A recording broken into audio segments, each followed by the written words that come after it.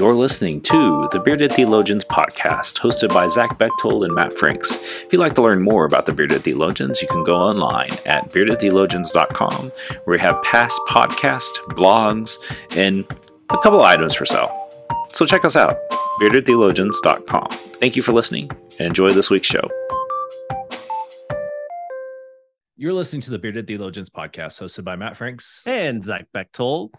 Today we have, longtime friend of the podcast, and I feel like we got to upgrade your green jacket to a gold jacket, or I'll take it. Maybe something with sequins on it. That'd be great. Ooh, even better. We have Matt Rawle on the podcast once again to obviously come back and talk about a book that he's written. Right. Yeah, we love having you on, Matt. You've got a new book called Jesus Revealed, I Am Statements in the Gospel of John. Man, we're glad to have you back. Yeah, no, it's good to be back. And I will look forward to, so I have a Bearded Theologians coffee mug, but a sequenced jacket is now, I've now added that to my list. I'll be looking at Amazon because that's what I like to do. Anywhere I am, I like to be noticed as soon as I walk in the door. And that will certainly get me noticed wherever I go. But yes, no. So we have another book out. It's called Jesus Revealed: The I Am Statements of the Gospel of John, and I'm excited that I joke because it's my first big boy book, right? Because normally, and as much as I love pop culture and still love pop culture, and there's going to be more pop culture titles coming out, but I normally write on the Grinch and Scrooge and Doctor Who and these kind of finding God in these places, and this book's about Jesus, so that's refreshing this time, and specifically. The I am statements and kind of in two categories. One, how the I am statements work together to give us a fuller picture of who Jesus is, right? These things don't happen in a vacuum. They're not just random sayings of Jesus, random wisdom sayings of Jesus as he wanders the Galilean countryside. They all work together. They're all on purpose. And then secondly, the Gospel of John is most appropriately read as a drama. Or a piece of artwork, right? It's this theologically rich kind of presentation. Like, for example, when Jesus is talking to Nicodemus, Nicodemus is representing all of the Pharisees. So there's this kind of dramatic, almost like Greek dramatic picture that's being presented. Jesus speaking with the Pharisees through Nicodemus. Same with the Samaritan woman at the well. He's speaking with all Samaritans in that moment. So in this kind of the second real nugget of the book, is recognized. It's divided into 4 sections. There's the scene, which is how the I am statement is used in its immediate context, right? And then there is the act, which is how it's used throughout the New Testament.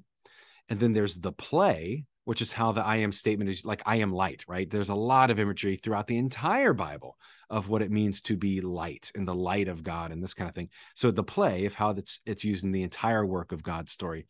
And then finally is your role. Like, not much of it matters unless we're incorporated into the story and we're called to carry the story along. So on the one hand, what really sets this study apart is how the I am statements work together. And we can jump into that. But also this whole artistic side of the gospel. In fact, Sarah Dewey, who really partnered with me in this book, she created a different piece of artwork for each chapter and also original music that's on the DVD or the Amplify video, which is great. Amplify has been a huge part of our success in our local church of finding good material, good theologically sound material at your fingertips, which has been great. And this is, I think, and I can say this because I wrote them. This is I think the study that really, the DVD is always valuable in the sense of it's me teaching a lesson and talking about the book, and it makes it super easy for leaders to use. But in this case, the DVD or the Amplify video really enhances the experience because you see the artwork. In fact, it's a time lapse of Sarah creating the artwork with the music that she composed in the background. Because years ago, the way that this study started, well, it started as it was my ordination Bible study that I had to write for ordination. Right. So for all of you in the trenches of the ordination process, like, don't throw anything away, man, because I had to write a 4-week study on the I am statements. And I just, after having to do that, I built on that and just kind of over the years crafted and recrafted. And this was something like 10 years ago when Sarah Dewey and I were mulling about in Shreveport at a Starbucks, or I think it was Rhino Coffee at the time. Anyway, I said, what does I am light look like to you? And she like went into her studio and got a camera and did all these really cool filters and stuff. And I was like, that's amazing. I said, well, okay, well, now what does I am light sound like to you? So then she went back into her studio and created a beautiful, like 3.5 minute electronic. And this is when like Derek Webb was like doing his like electronic solo deal. And she kind of really followed in that kind of a vein. And just had this now we have a study on the I am statement. So we have a study on I am light, and now Sarah has a video and original music on I am light. And like, man, this is really something special. And we just kind of tinkered with it for 10 years. And finally now, right, no good idea ever dies, right? Now 10 years later, it's an actual study and it's published, and there's Amplify videos and book tours and all these things. So like, don't throw away your good ideas ever. Like, they will come back. Keep playing with them, keep tinkering with them, because 10 years down the road, you might have something really remarkable and special on your hands. Yeah, I love that. There's a couple things I love about it. One, I hope there's a reveal somewhere in there that this is all just like a Michael Scott conference room thing with Jesus. Oh my gosh. No, right? I lead like my staff, and they're like literally outside the door. So I'm going to whisper this, but I am Michael Scott. I'm the Michael Scott of this church, because and I'm not kidding. We have things like staff fun days.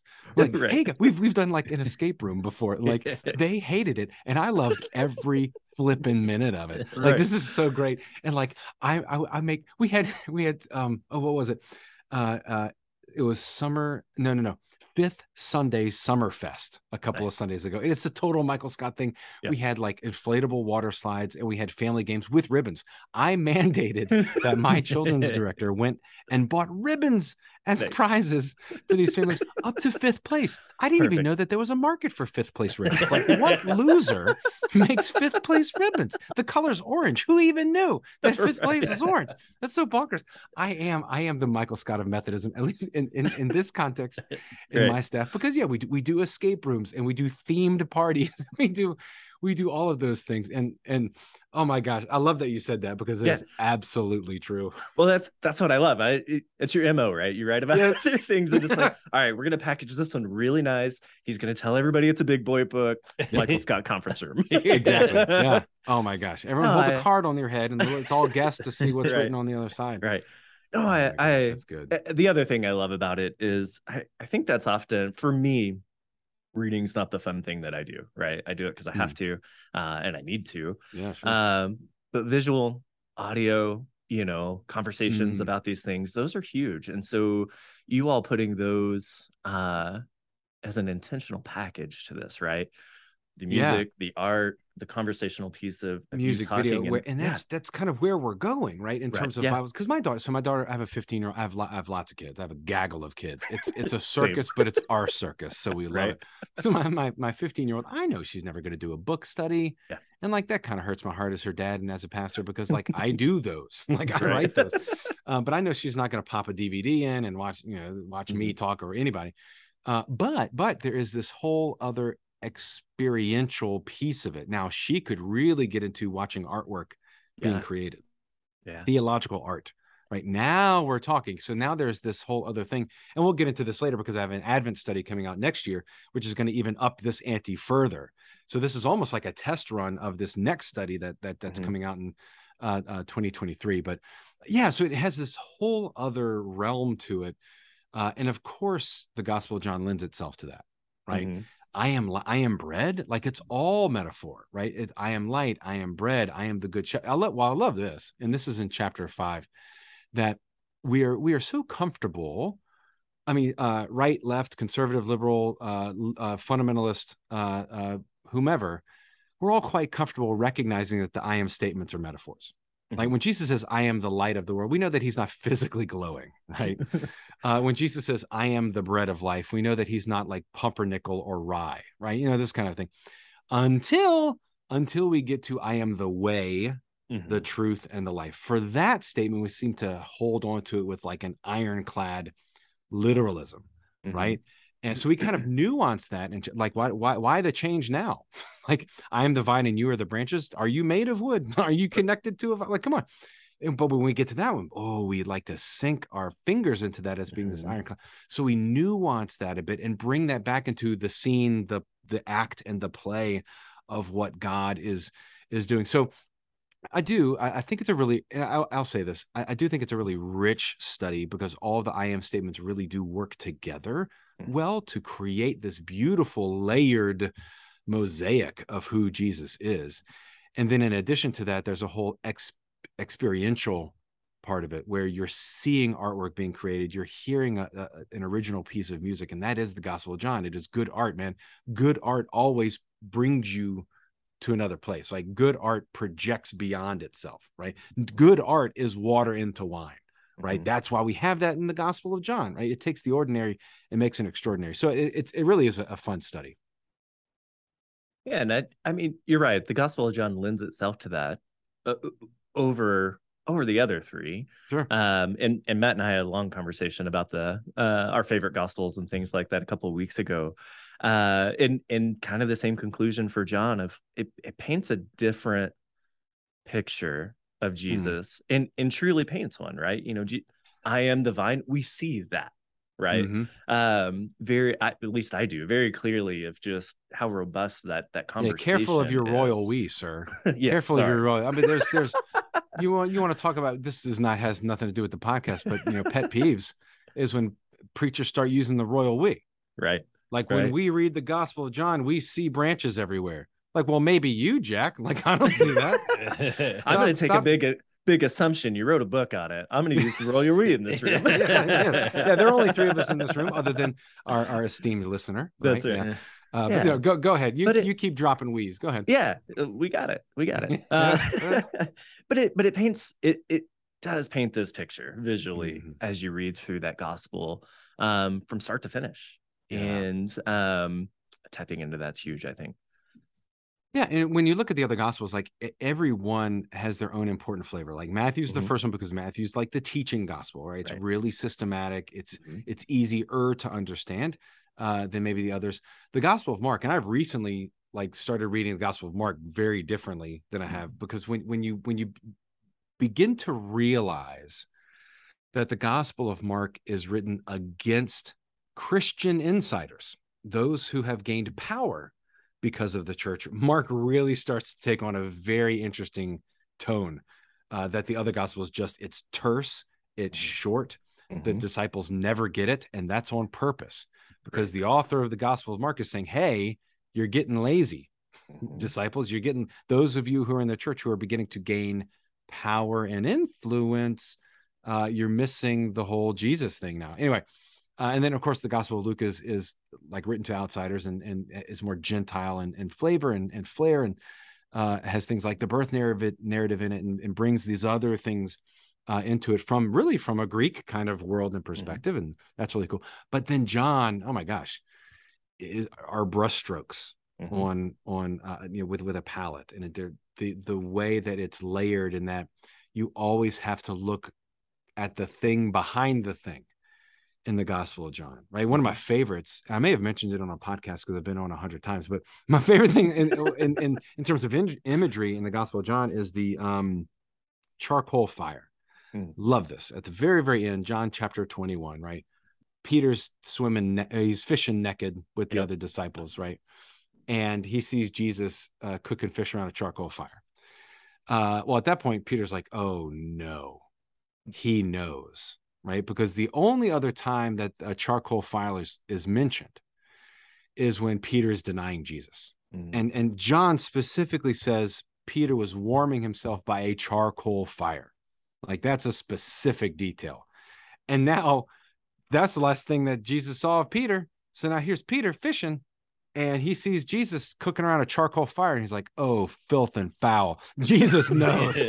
Oh no. So what does he do? He puts on clothes and jumps in head first because he's ashamed, right? Just like Adam and Eve, like he puts on clothing and he jumps head first into the water, because the last conversation they had is,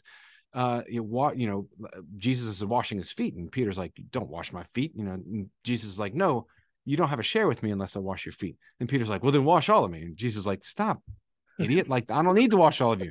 You're fine. But now that Jesus has denied him, oh man, Peter jumps head first into the water. and leaves all the other schmucks with the net in the boat, which I love. I love that detail. I can imagine, because I love it says like Peter, James, and John, and 2 other disciples are with them. How'd you like to be forever remembered as one of the other 2 disciples? Right. Who are, great, thanks. I followed Jesus for 3 years, and all I got was this lousy T-shirt. Like that's how that's how it worked out for them.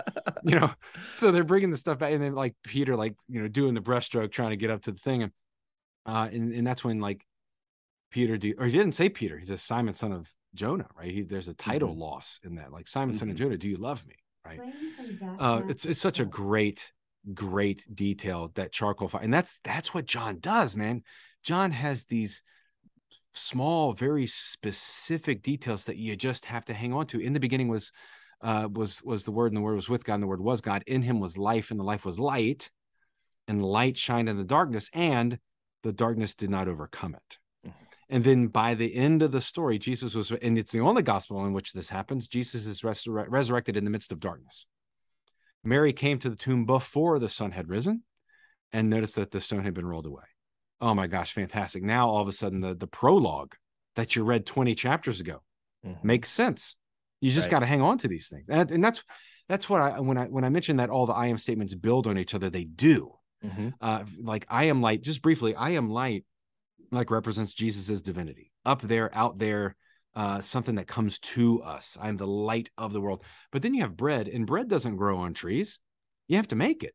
Right. Bread is a human invention. Like there's no bread tree. Like you have to make bread from raw ingredients. So I am bread really emphasizes Jesus's humanity as a product of humanity.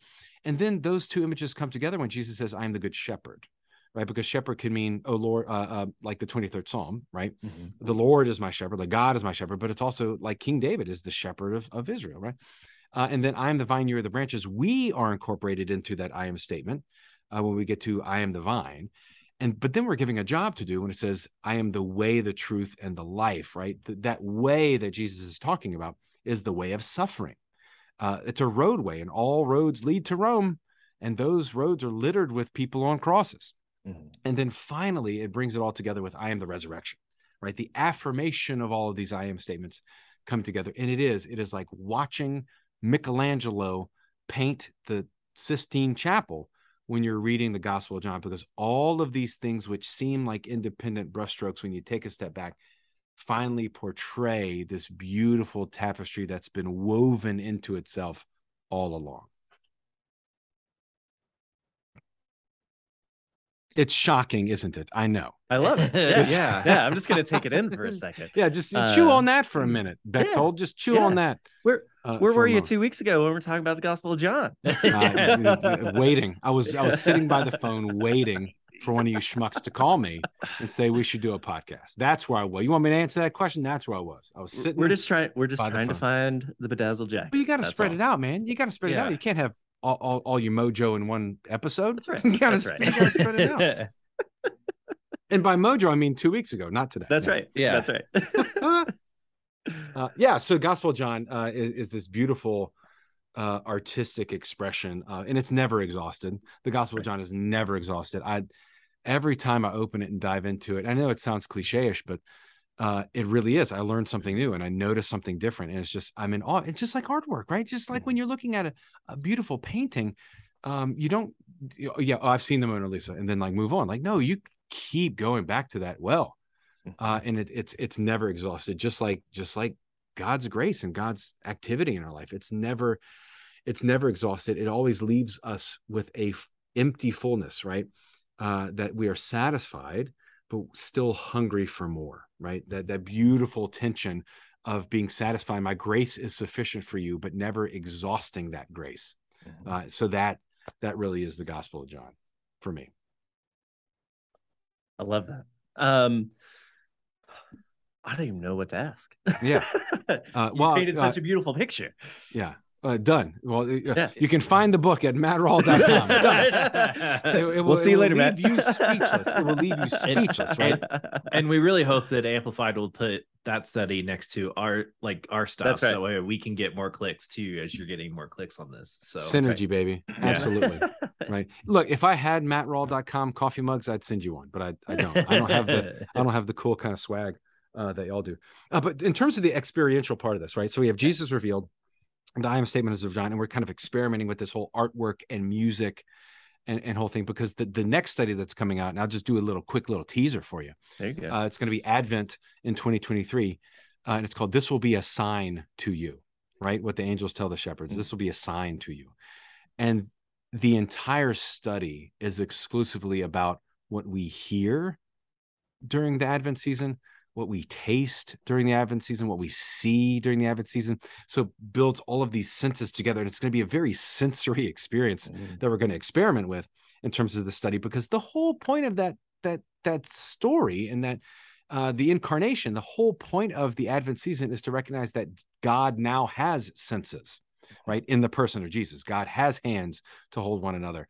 God has eyes to see the suffering of humanity. God has ears to hear the cry of the poor. So really this study, because I'm always in this, I do like to do this every time I write a study or put together a project. I call them projects now. So every time I do a project, I'm always trying to plant the seed for what's coming next, right? Let this be a test case for what we're going to do next time. And the next time, let that be a test case for that, right? Because I'll also be talking about this in terms of Jesus revealed in terms of technology, at Church of the Resurrection coming up at the Leadership Institute. So I'm doing a breakout section, Jesus revealed in the augmented age, is what I'm talking about, because especially clergy, we are kind of in this very in-between kind of time, right? You have, or as I like to call it, there are 9 intersecting circles that happen. And I won't get into all of those, but specifically in terms of technology, and y'all do podcasts, like you're in it to win it in terms of tech. But we have kind of these 3 ages all happening at the same time. We have like this industrial age where like you're passing a plate in worship and you're putting dollar bills in a plate, and you have to have someone bring a plate to a safe, and those kind of very manual things. But at the same time, we're also living in this information age where people are doing online giving and auto draft and use this QR code to give your text to give or whatever.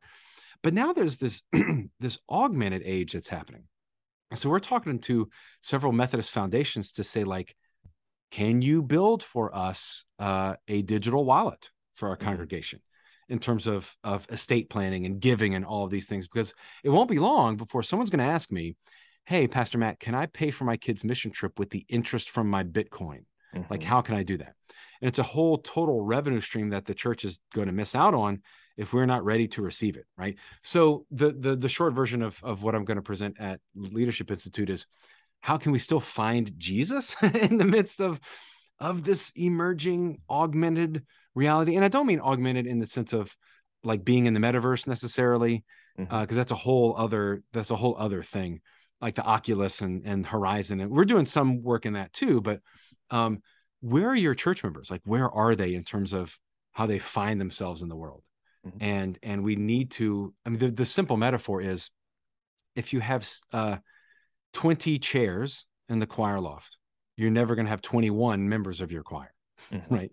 You have to have a place, even if it's a placeholder, right? You have to have a place for the 21st person, or as I like to say, you have to have a placeholder for the 21st century. We might not be there yet, but we're going to be, and we're going to have to be in 10 years in terms of how we understand discipleship. COVID helped us expedite some of that in terms of technology and live streaming and all the things. But it didn't answer problems. It actually presented a lot more questions that we kind of weren't even ready to answer. Right. In terms of the podcast, the Bearded Theologians, like, how have y'all adopted kind of this augmented, this new way of being, in terms of podcasting, because you don't have to physically be present, like COVID, when everyone's, wherever they need to be in isolation and all that stuff, like that didn't affect the podcast per se. But now that we're coming out of it, have you seen differences in terms of the way that you're recording and distributing and sharing and seeing, an audience? Like, has the audience changed at all for y'all?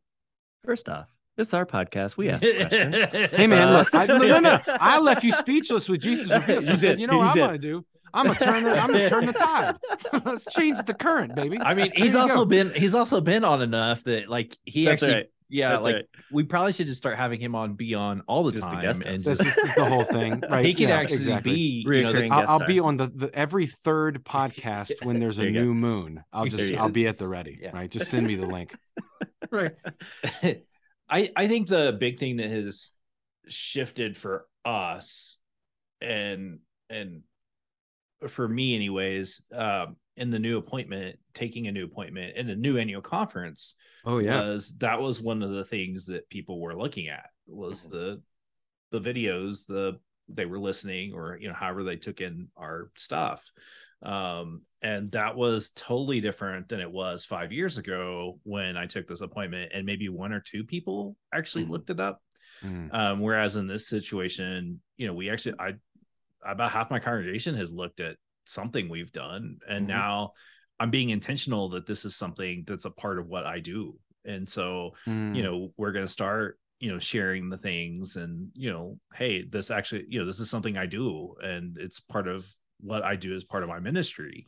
That's fascinating, because like in the past, these digital ventures, right? Whether it's live streaming or podcasting, has always seemed other and not extracurricular, but in addition to what we're doing. And slowly it's becoming what we are doing, and the way that we are connecting with people, period. Like, we used to stream as kind of a convenience if you were traveling or if you're at home, but now I have a third of my worshipers are online. It's, oh my gosh. Right. And like, I say COVID's over. COVID's not over. COVID's not over with us, for sure. Right. Yeah. But increasingly, you would not, if you asked me 4 years ago that a third of my worshiping community would be online and not geographic, which is fascinating to me, that those geographic boundaries are beginning to break down. The people are listening from all over, and especially like with podcasting, like, you don't have to be in a particular place. You just need earbuds.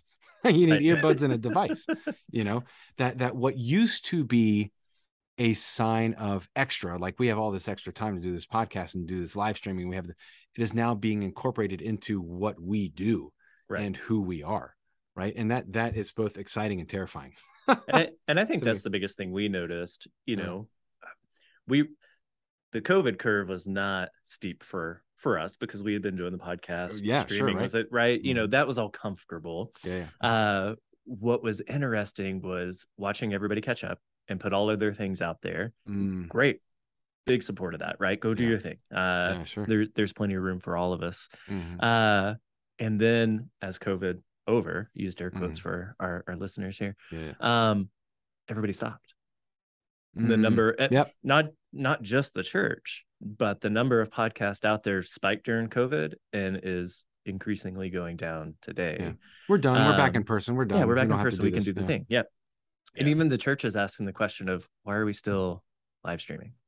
The church in general, not, sure. Why are we still doing this? We want people in the building, right? We want this, that, because we need to pass the plate so they can physically put money in. It's like, oh, no.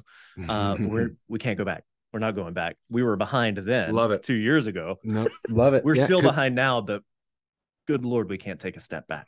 Right. And that was one of the things that because we at Asbury, we moved to one worship service. And part of that is because we were consistently getting like 62% of our live worshipers back from COVID. There was something like that, 65%, something like that. And now a third of our worshipers are online. But part of the issue is, like, we have a beautiful but also very large sanctuary that was built 15 years ago. And when you're having less than 200 at your early service, it looks like a cave and it looks like a cavern. But what folks who are worshiping at the early service didn't recognize is that at that time, at least 20% of the worshipers were online. So it looks like they're not there. And it looks like there's an absence, right? So there's this anxiety of like, where is everybody? Well, they're still engaged. In fact, some of our givers, oh my gosh, I'll tell you this, for Hope. I'll give you a picture of Hope. We had a family who, and this was last year during our stewardship campaign, which is very casual because we were still rebuilding and all the things and PPP loans and all, my gosh, like, hey, if you want to keep your pledge as you did last year, great. If you need to change it, great. Just let us know. Like, that was the extent of our stewardship campaign last year. And I had a family who I knew I hadn't seen since 2019 mail in a pledge for $30,000. Wow.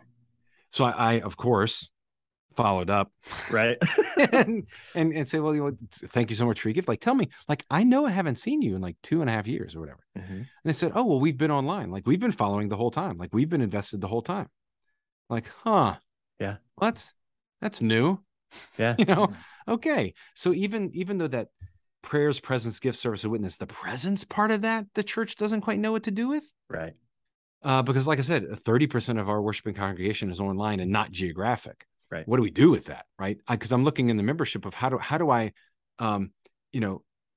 record members who are not local, who are still involved in the ministry, right? Is that membership? Is that affiliate membership? Is that associate member? Like, what does that even mean, right? In terms of prayers, presence, gift, service, and witness, what does a non-geographic presence look like in Methodism? Right. And I hope we figure that out at some point, because that's where, I mean, even in terms of like looking at big Methodist stuff, like jurisdictions and conferences and denomination with this, division that's coming up, or separations. Well, pick a word, split, separation, just pick one. That's fine. Whatever. We all know what we're talking about. Right. Like when we start to enter in non-geographic relationships, what does that look like? Because that is not, the industrial age does not know what to do with that, because the industrial age, everyone has to be in the same place at the same time for the factory to work. Right. You can't remotely put together a widget. Right. Right. Right. Anyway, I cut you off. What were you going to say? No. And I was going to say the church struggles with it anyways, especially with digital presence, because we're so territorial. Right. Oh, those sure. are my people, whether you have 4 churches in town or just the world is my parish, but get out of my face. Yeah. Right. And that's a hard thing to navigate with our colleagues and just churches across wherever. But I mean, we were finding in my last appointment, I haven't been here long enough, we had twice as many people in online worship than we did in the sanctuary. Sure. Yeah, right. Yeah. And from all over, who are participating in small groups, online. Oh, yeah. They were joining in the Zoom prayer stuff. They were giving, they were doing whatever they could from wherever they were, or starting something in their own community with their groups of people, which was fascinating to me. Of here's how I could be present from afar. And just embrace that and not be afraid of it. And we're not seeing those people. It's like when you go from 1 service to 2, well, we don't see those people anymore. Are they really here? Yeah, sure. Yeah, they are. You don't have to know what they're doing. Just know they're there. Right. And they're doing their thing. Yeah. We struggle with that, whatever medium it is. Right. Talk about technology from hymnals to screens, or, nothing to hymnals. Right. It upsets the apple cart and we don't know what to do with it for a bit. But it seems probably with everything, there's a lot of resistance, or yes, with everything, there's a lot of resistance, but there seems to be more resistance to this space, the digital space. There is. And go backwards. And I don't know, because one of the things I talk about in terms of like the 3 marathons of COVID, the first one is traumatic innovation, right? We everything was shutting down. We didn't know what to do, so we had to innovate. We had to, right? And you either loved it or hated it. Yeah, exactly. And then the second COVID marathon, which we're just seeing the end of, is existential exhaustion. The Great Resignation, right? A lot of people leaving. They're tired. They're asking big questions. Do I want to stay in the same denomination? Do I want to stay in the same relationships? Do I want to stay in the same jobs? They're these big questions. Right now, we're in what I call nostalgic scarcity, where we don't have the same kind of funds and stewardship that we used to have. And then therefore we try to only invest in things that make us feel like it's 2019, right? Before the pandemic, like all of those things. So 2 things that we've talked about in terms of just where we are as a church, because we have the same things, the same struggles in terms of change, right? The first thing to recognize, especially with our older adults, the first thing the first thing to recognize is the grief that comes with change. Right. There's a grieving that happens because, nothing is the same as it was. Right. It just isn't. Right. So, which is why, like, there's a Sunday school class and a half that really want us to start printing bulletins again. Right. And it's not about the bulletin. It's about, I used to come to church and have something in my hand, and I don't have something in my hand anymore. And I'm grieving that loss, right? I've always, for the last 50 years of my life, I've had a bulletin in my hand, right? There's a grief that comes with change, and there's a grief that comes with loss. And then the second is to recognize that there is always a loss when there's change, right? Change lets go of something.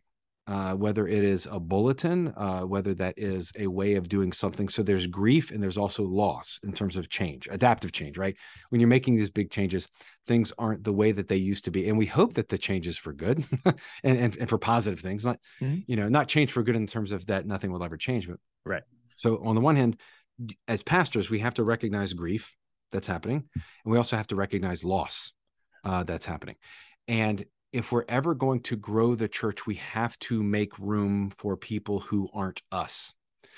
And the folks who aren't us are the 15-year-olds of the world who will never have a bulletin in their hand. And what does that mean for church, right?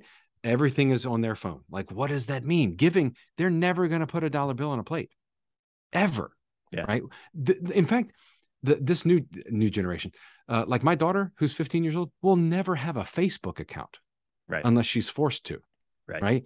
And we've gotten real good at, like, we're live streaming on Facebook and we have Facebook groups. We have all this. Understand that the youth group, they're not ever going to have Facebook. So we have to be ready. We have to build that 21st chair for the 21st century, and all those things. And, and I know I'm preaching to the choir here, but it is exhausting because we're having to triplicate everything right now. Just like public school teachers, man. I mean, hug a teacher today in a safe sanctuary way. Like, go find a teacher today and hug a teacher in a safe sanctuary way. Because they need our love and support of all of the things that they are being asked to do, and pastors are a close second, right? Because we're having to triplicate everything and hold all of these ages, industrial information and augmented, but also hold grief and loss all at the same time while being fruitful in ministry.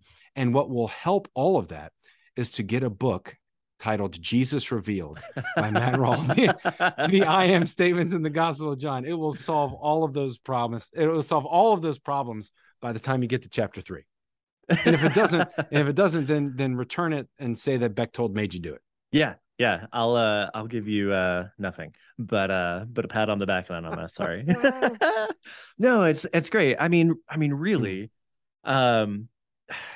you to poorly bring it back to the Gospel of John, right? Yeah, sure. Jesus is doing something so different than what the folks had experienced up until that point. And I mean, you see it in the confrontation he has with the religious leaders. You see it in the conversations he has with the disciples when they don't get it. You see it in all of these interactions Jesus has with people. It's change, right? And it's reframing, and it's moving forward even just little bits. But I think that the I am bread in particular is to this point, Zach, where it's fascinating. This is so good. So he said, I'm the bread of life. And there's the feeding of the 5,000. But then interestingly, Jesus separates himself from manna in the desert. He's like, that's not what I am. So there's this tension because the Pharisees are all about Moses, right? They're all about the law. They're all about Moses. And Jesus is saying, I am the bread of life, and I am not that bread. Right. Like Moses gave you that bread, and that bread ultimately led to death and was insustainable. So Jesus enters into this tension of old and new. And not necessarily old and new, that Jesus was innovative and that Jesus was like new on the scene, because John is very clear that the word of God has been there from the beginning. But this idea of, I am actually not that bread in the wilderness. And I write a little thing about that almost that almost didn't make the cut in terms of editing. So here's a little inside scoop for your audience is that in reading, and I've always thought this, but have now been brave enough to like put it in print, is that it is not a mystery to me of what manna was. Okay, let me just lay it out there because it says it, right? I'm not making this up. I'm just reading the Bible, friends. Like the night before, there were a lot of quail on the ground. Like quail was their meat, and there was this whole flock of quail. And then in the morning, there was this white flaky stuff everywhere. How interesting is that? And they're like, what is this?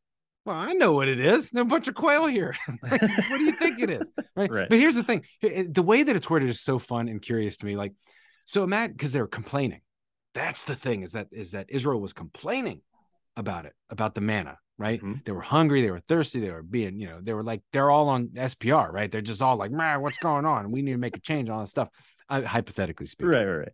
I have a great SPR. I don't know about your SPR. My SPR is fantastic. And it actually is. That's not a joke. I have a really good SPR. Anyway, so they're complaining, they're mad, they're angry. And Moses says, and they're like, what is this? Hey, yo, what is this? And he said, this is the bread that the Lord has given you to eat. He didn't say this is bread. Right. He said, this is the bread the Lord has given you to eat. Now understand, this is the same Moses who came down the mountain and saw a golden calf and said, WTF, like what's going on, guys? Yep. You know, what the foundation? Like, what are you doing?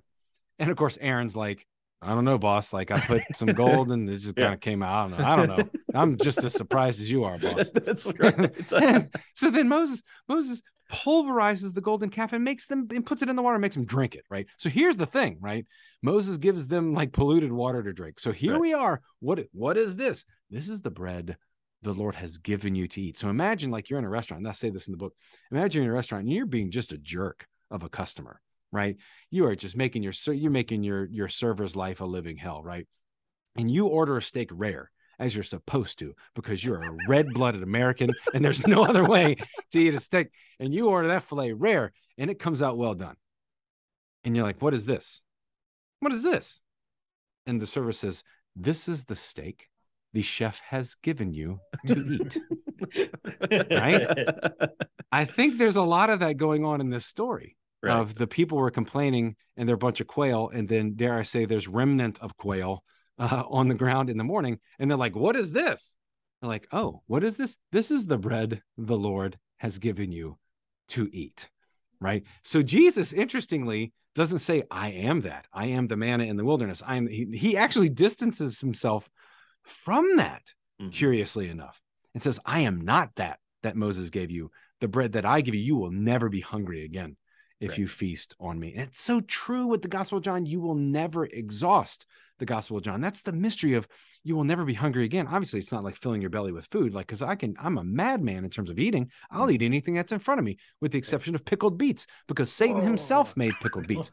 So, but I will eat just about it. It's not that. It's in the Gospel of John in particular, you will never exhaust the fullness that you receive in reading the gospel. And that's exactly what that means. So Zach, to your point, in the Gospel of John, specifically on the I am bread, Jesus holds this tension between, industrial age and augmented age, right? This tension of the way things were and the way that things are perceived to be and have to be with something that is revolutionary. It's not new, but it is revolutionary, which are two different things, right? Right. Well, we talked early on, or you introduced, I wrote a book about the I am sayings as if nobody's ever done it before, right? Yeah.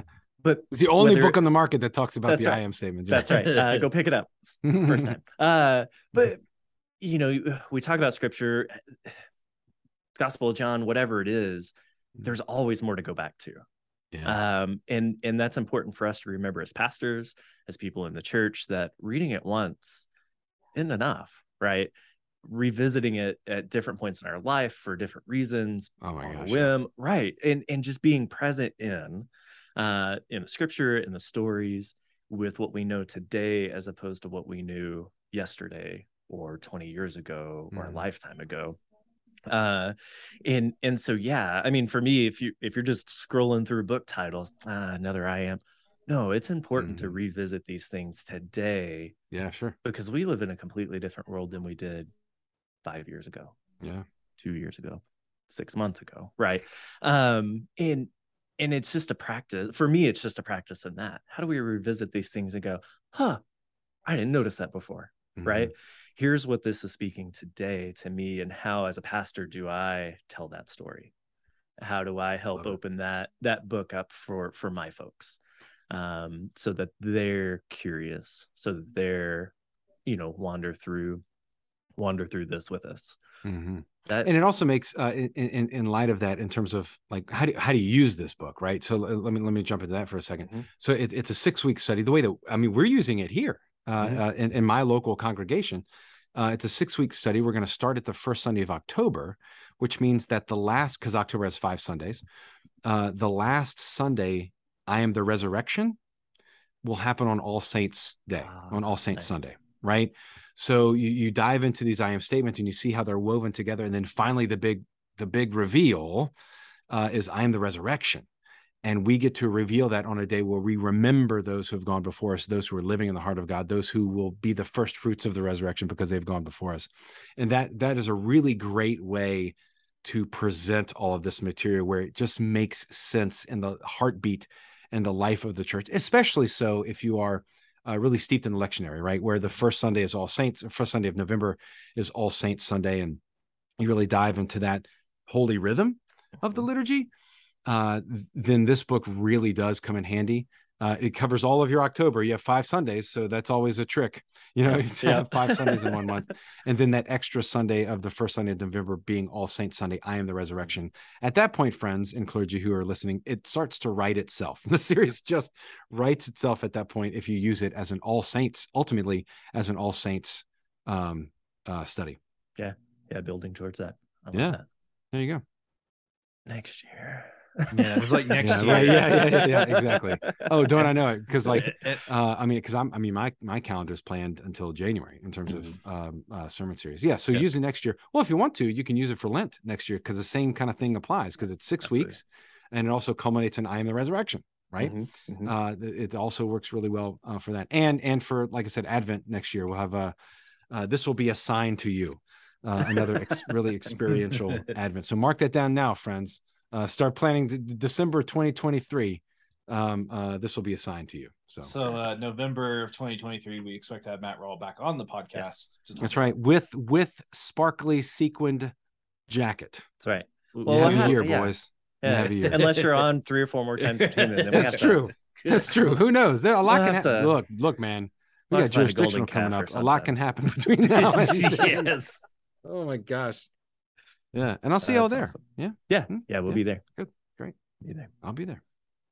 Yet, as always, we love hitting record and letting you just go. Covered a lot of ground, friends. Yeah, it's good. It's good. Anything else you want to just toss out there? No, just other than we didn't talk about LSU football at all, which kind of upsets me a little bit. We're in the Rocky Mountains, the only thing that matters is Broncos football. I'm sorry, sure. And that's fine. I was educated. Cool, I was educated on that on Sunday. It's very true. That college football does not exist anymore, and that it's all LSU and it's all Broncos. Look, man, I'm willing to do that. I think the Broncos are a super franchise and are tons of fun and rarely play the Saints anyway. So, yeah. So I'm willing to buy that. The New Orleans, the Saints had their first preseason game. Yesterday, Saturday night, something like that. Yeah. Where I just kind of stumbled upon it. I was like, oh, cool, football's on again. This is happening. Let's go. Right? Because I love it. I do. I like especially college football. I like it too much. Let me go on record by saying that. I love the sport. It's fun. I mean, baseball is my favorite sport to play. All right. But football is certainly my favorite sport to watch and consume. And now 'tis the season, man. I'm looking forward to it. So that's probably the only thing I got, other than there's a new doctor for Doctor Who that we will see in probably another year. But other than that, that's all I got. Does Arkansas play LSU this year? Yes, every year. We play Arkansas every year. Our rotation is Kentucky. We don't play Kentucky every year because they're in the East, and we switch out Kentucky with Tennessee. So we go back and forth between Kentucky and Tennessee. But yeah, Arkansas we play every year, which is fine. We usually do fairly well against Arkansas. That's always around Thanksgiving. Texas A&M is now our Thanksgiving game, which is legit. That's becoming a good rivalry. And then we have obviously we play Alabama every year, and I'd like to say that that's a rivalry, but it's really not. They kick our butts every year. We'd love to say that's a rivalry to make ourselves feel better, but it's not. It's not. So we're probably looking at it pains me to say it, but 6-win season, 5-win season. We have a new coach, right? So that's we stole Notre Dame's coach. That's fun. Highest paid coach in college football, because that's a great use of money. But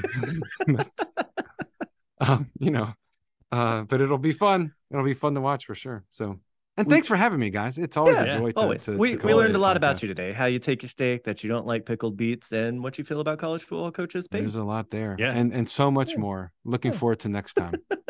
Always. We love having you on. We appreciate you coming. Well, the book you can find pretty much anywhere, but go to mattrawle.com and buy it from there. because anywhere fine books are sold. Yes. Fine books. So thanks for being on the podcast. And so for Absolutely. the Bearded Theologians, I'm Matt Franks. I'm Zach Bechtold. Thanks for checking us out. Guys, I want you to subscribe and like this video and push that thumbs up. Thank you for listening to the Bearded Theologians podcast. Don't forget to like, subscribe, and share on all social media outlets.